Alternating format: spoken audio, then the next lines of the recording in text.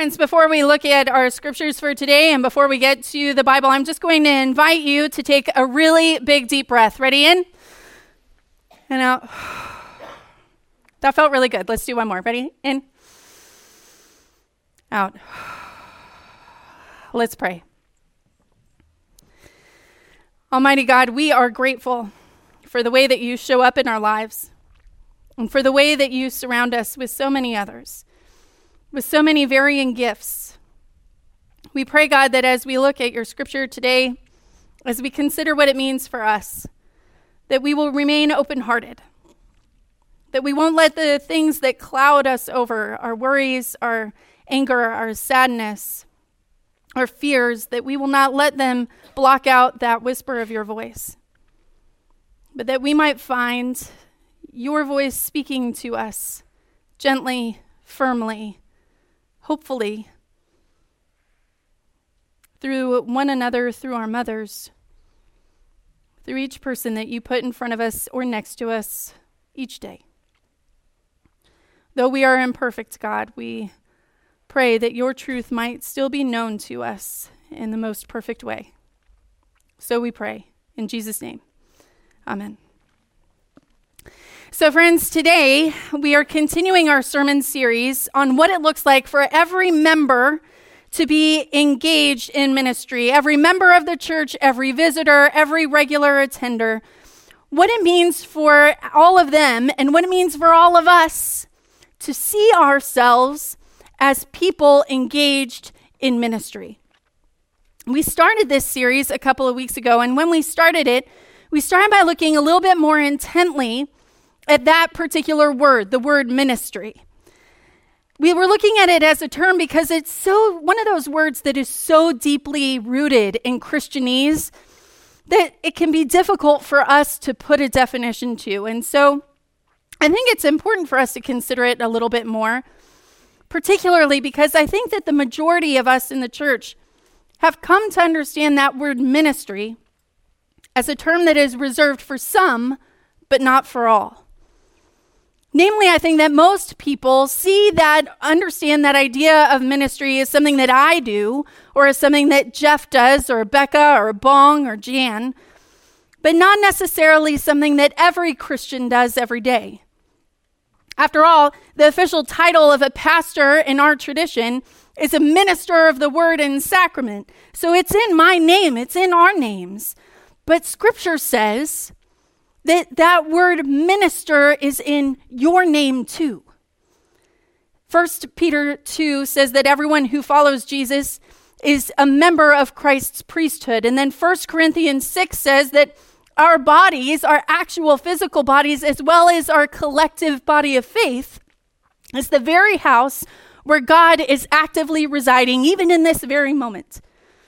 And then Acts 2 describes the fire of God's Spirit falling not just on one or two people, but falling on everyone who was present to worship God. So pastors might be the people who have minister written on our business cards.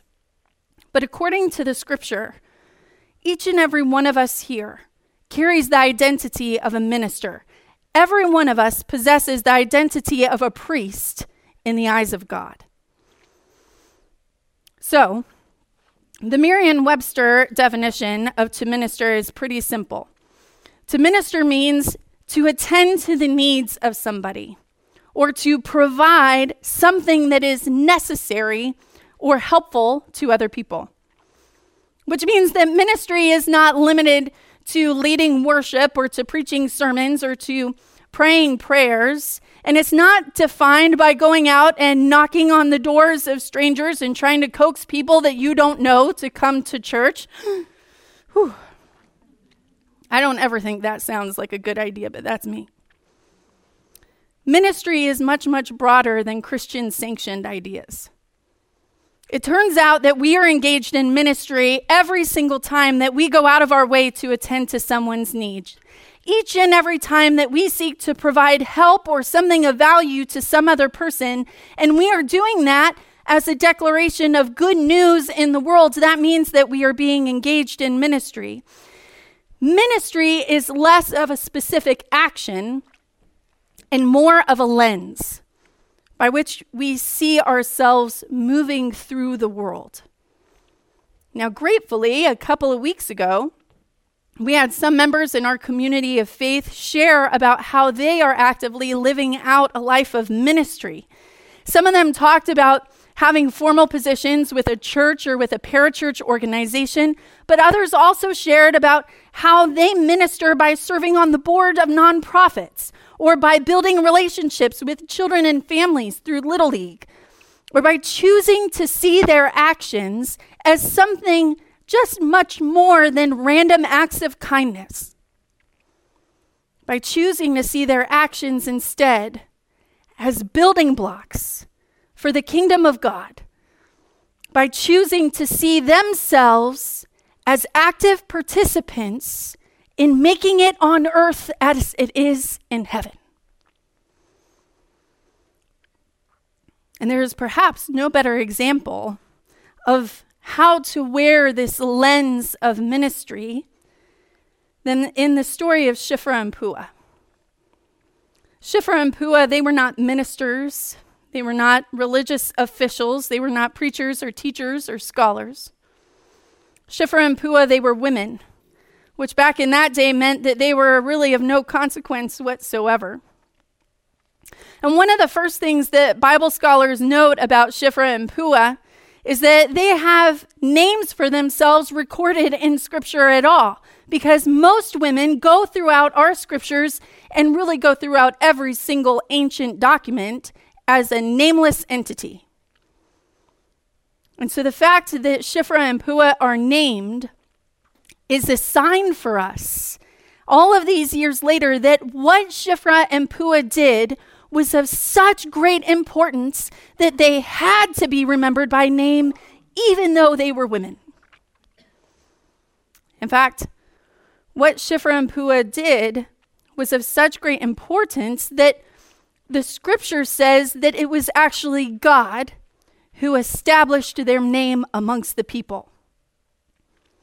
So, why don't we turn to our Scripture? Shiphrah and Puah come at the start of the story of Exodus, well before Moses gets there, but we'll get there in just a minute. Exodus 1, verses 8 through 21.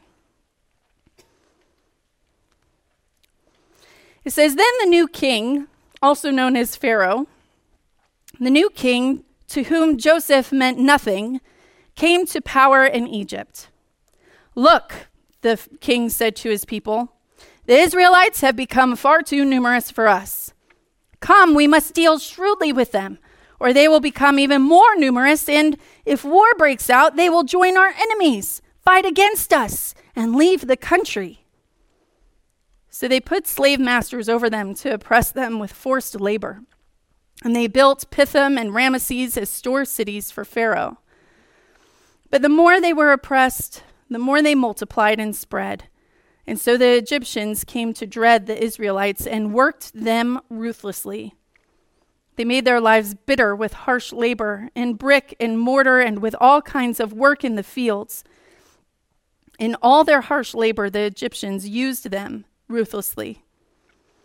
The king of Egypt said to the Hebrew midwives, whose names were Shiphrah and Puah, 'When you help the Hebrew women in childbirth and observe them in the delivery stool, if it is a boy, kill him. But if it is a girl, let her live.'" Because remember, girls, not so important. The midwives, however, feared God and did not do what the king of Egypt had told them to do. They let the boys live. Then the king of Egypt summoned the midwives and asked them, "Why have you done this? Why have you let the boys live?" And the midwives answered Pharaoh, "Hebrew women are not like Egyptian women. They are vigorous, and they give birth before we can even arrive." So God was kind to the midwives, and the people increased and became even more numerous. And because the midwives feared God, he gave them families of their own. What that means is, when it says that he gave them families of their own, is that he established them as prominent names in a household. So some scholars, in the ancient Jewish tradition, it was believed that Shiphrah and Puah, those are more like nicknames, and that really it was Moses' mother and Moses' sister who were Shiphrah and Puah. That is how the Jewish story goes. So our story from Scripture today, it comes after Joseph had died. That's the Joseph who had the multicolored coat, who was left to die by his brothers. Before then, he was abducted by human traffickers and taken to Egypt, where through this series of incredible events, he eventually became one of Pharaoh's most trusted government officials. And so during this time of great famine, when Joseph was alive, many Israelites came to Egypt to escape starvation, to get food from Joseph, because word had gotten out that Joseph was a Hebrew.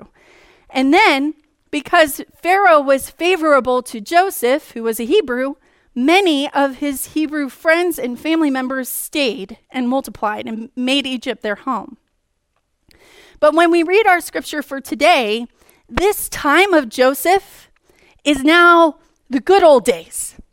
It's way back there in the good times that we remember.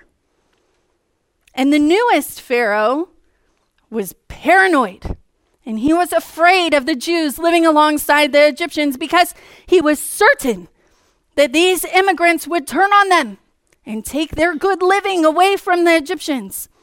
So scripture says that Pharaoh did all that he could do to oppress them and to make, in one translation, it says he did everything he could do to make the lives of the Hebrew people bitter. And then it turned out that the more that he tried to make their lives bitter, the more the Hebrew people thrived.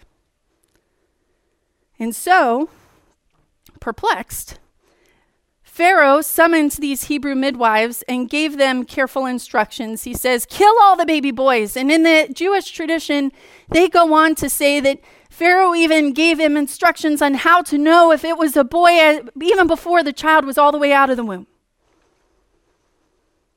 And I always thought, and I'm not alone in this, fortunately, that this is a really strange ask. Are you with me on this? That the Pharaoh, as an Egyptian, is asking the Hebrew women to kill Hebrew infants to benefit his own fear, or at best, to quell his nation's paranoia. That doesn't make any sense. If we ever need an illustration of arrogance or narcissism, because we don't have enough of that in today, anyways, but if we ever need an illustration, we can turn here, because this is a pretty darn good one. And scholars point out that this whole segment makes a lot more sense if we read into it the prejudices against women that Pharaoh is operating off of. Prejudices that the scripture itself is highlighting here as unacceptable, even for that time. So Pharaoh says, just kill the boys, because the girls are worthless to him anyway. Pharaoh tells these women midwives to kill their children because in his mind, women have no ability to think for themselves or do something other than what they are told.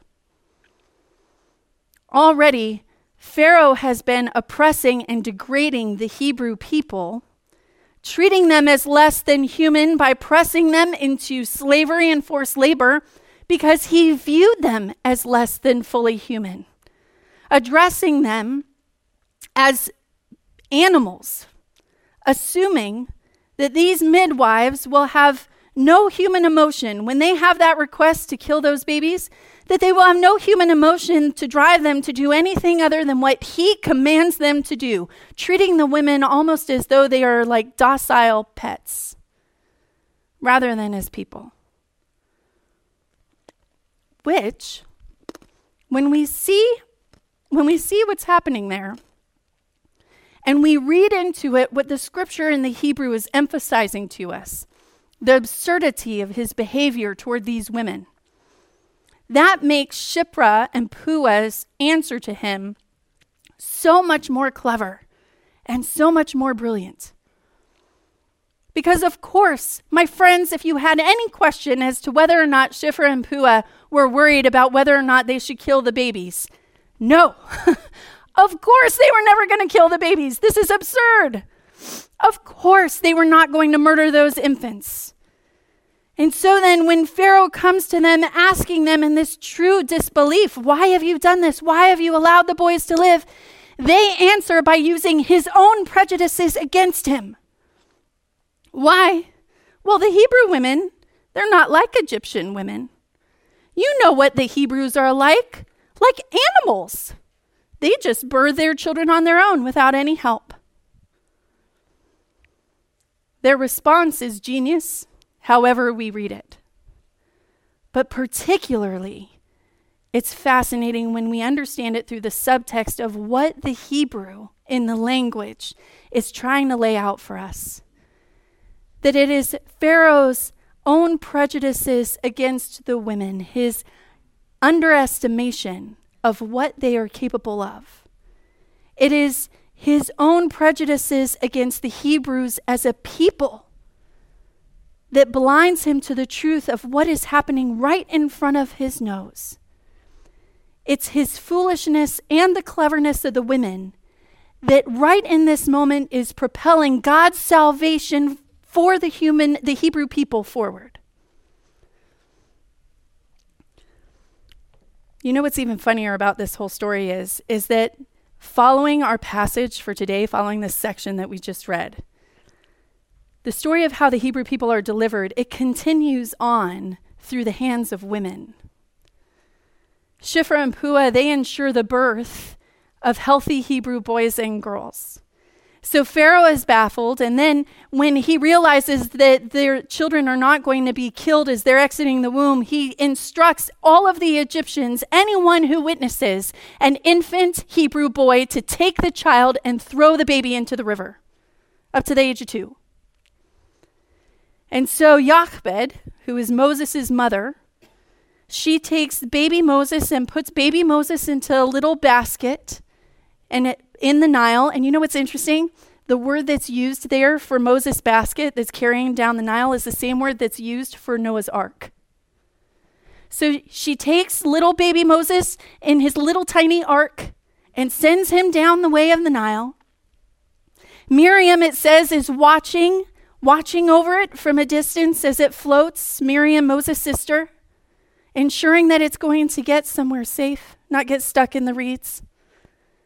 And it watches it float right into the palace, where Pharaoh's own daughter takes compassion on that infant Moses and ensures that he will grow up to be healthy and strong and wise enough to lead the Hebrew people out of Egypt forever. So it turns out that these useless women, including women in Pharaoh's own household, are the ones who directed not only Pharaoh's eventual downfall, but also are the ones who positioned the whole nation of God's people into saving intervention. These women who never set out to do ministry, who were just doing what they were asked to do every single day, but who were doing it through the lens of God's vision for the world. And my friends, that is the point for us today. That is where this story of Shiphrah and Puah connects into what we are talking about when we talk about every member in ministry. Shiphrah and Puah weren't set out to do any ministry. They didn't have any tracts. They weren't knocking on doors. They weren't making their prayers perfect. They weren't writing sermons. They weren't going off and visiting the sick in the name of God. They were women who were on the lowest rung of social value because they were women, because they were Hebrews, because they were midwives. That's 3 rungs down. They had no institutional influence or authority at all, and they didn't set out to do anything other than what they had always done. But the difference was, for this moment, the difference was that they set out doing this job that was in front of them while wearing that lens of God's will, of God's work, and of God's kingdom. They didn't just do as they were told, my friends. They weren't just human machines who were ticking through all of the things that they had to do in their lives, unthinking. Rather, they chose to see what they were doing through the eyes of God's intent for God's people and for creation, and then they responded accordingly. And as a result, They were engaged in God's ministry. Do any of us doubt it? Do we? We're a little sleepy today. That's okay. There is no doubt at all that they were engaged in God's ministry because these midwives delivered the nation of Israel, literally delivered the nation of Israel, before Moses was even steady on his feet as a toddler. My friends, being engaged in ministry, it doesn't first start with an action, although an action is a really close second. Being engaged in ministry starts with our perception and our attention to God's ongoing work in the world. Being engaged in ministry starts with our decision to act in priority with God's values rather than the values of our workplace or the values of our friend group or the values of our national mantras or the values of our social clubs. Just as Shiphrah and Puah did when they looked at Pharaoh, at what he was asking, just as Shiphrah and Puah looked at the status quo that Pharaoh was attempting to preserve, and they said no. In order to be engaged in ministry, by doing the work that they had always done, all they had to do was evaluate what they were seeing by the lens of God, and then resisting the way that it has always been done, to instead do it God's way.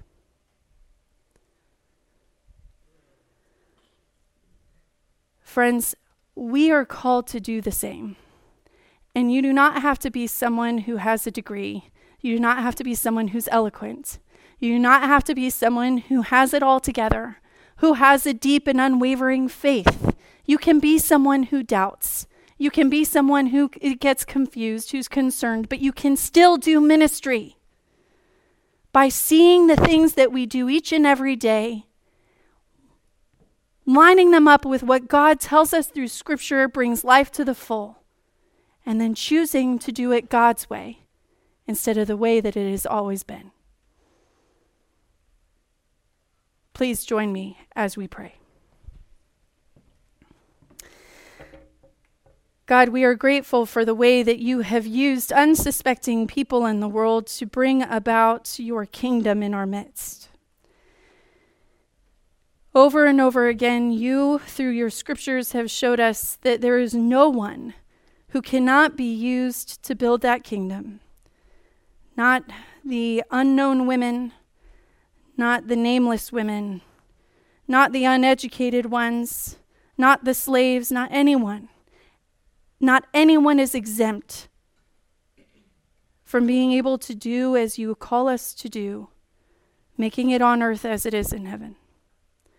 God, please inspire us this week to see how we can view our lives through the lens of ministry, of being friends and partners alongside you in bringing a fullness of life to those whom we love as well as to those whom nobody loves. Of being people who persistently resist the way that we are told it has always been and always must be, and instead place our courage and our action behind the way you are calling us to live. So we pray. In Jesus' name, amen.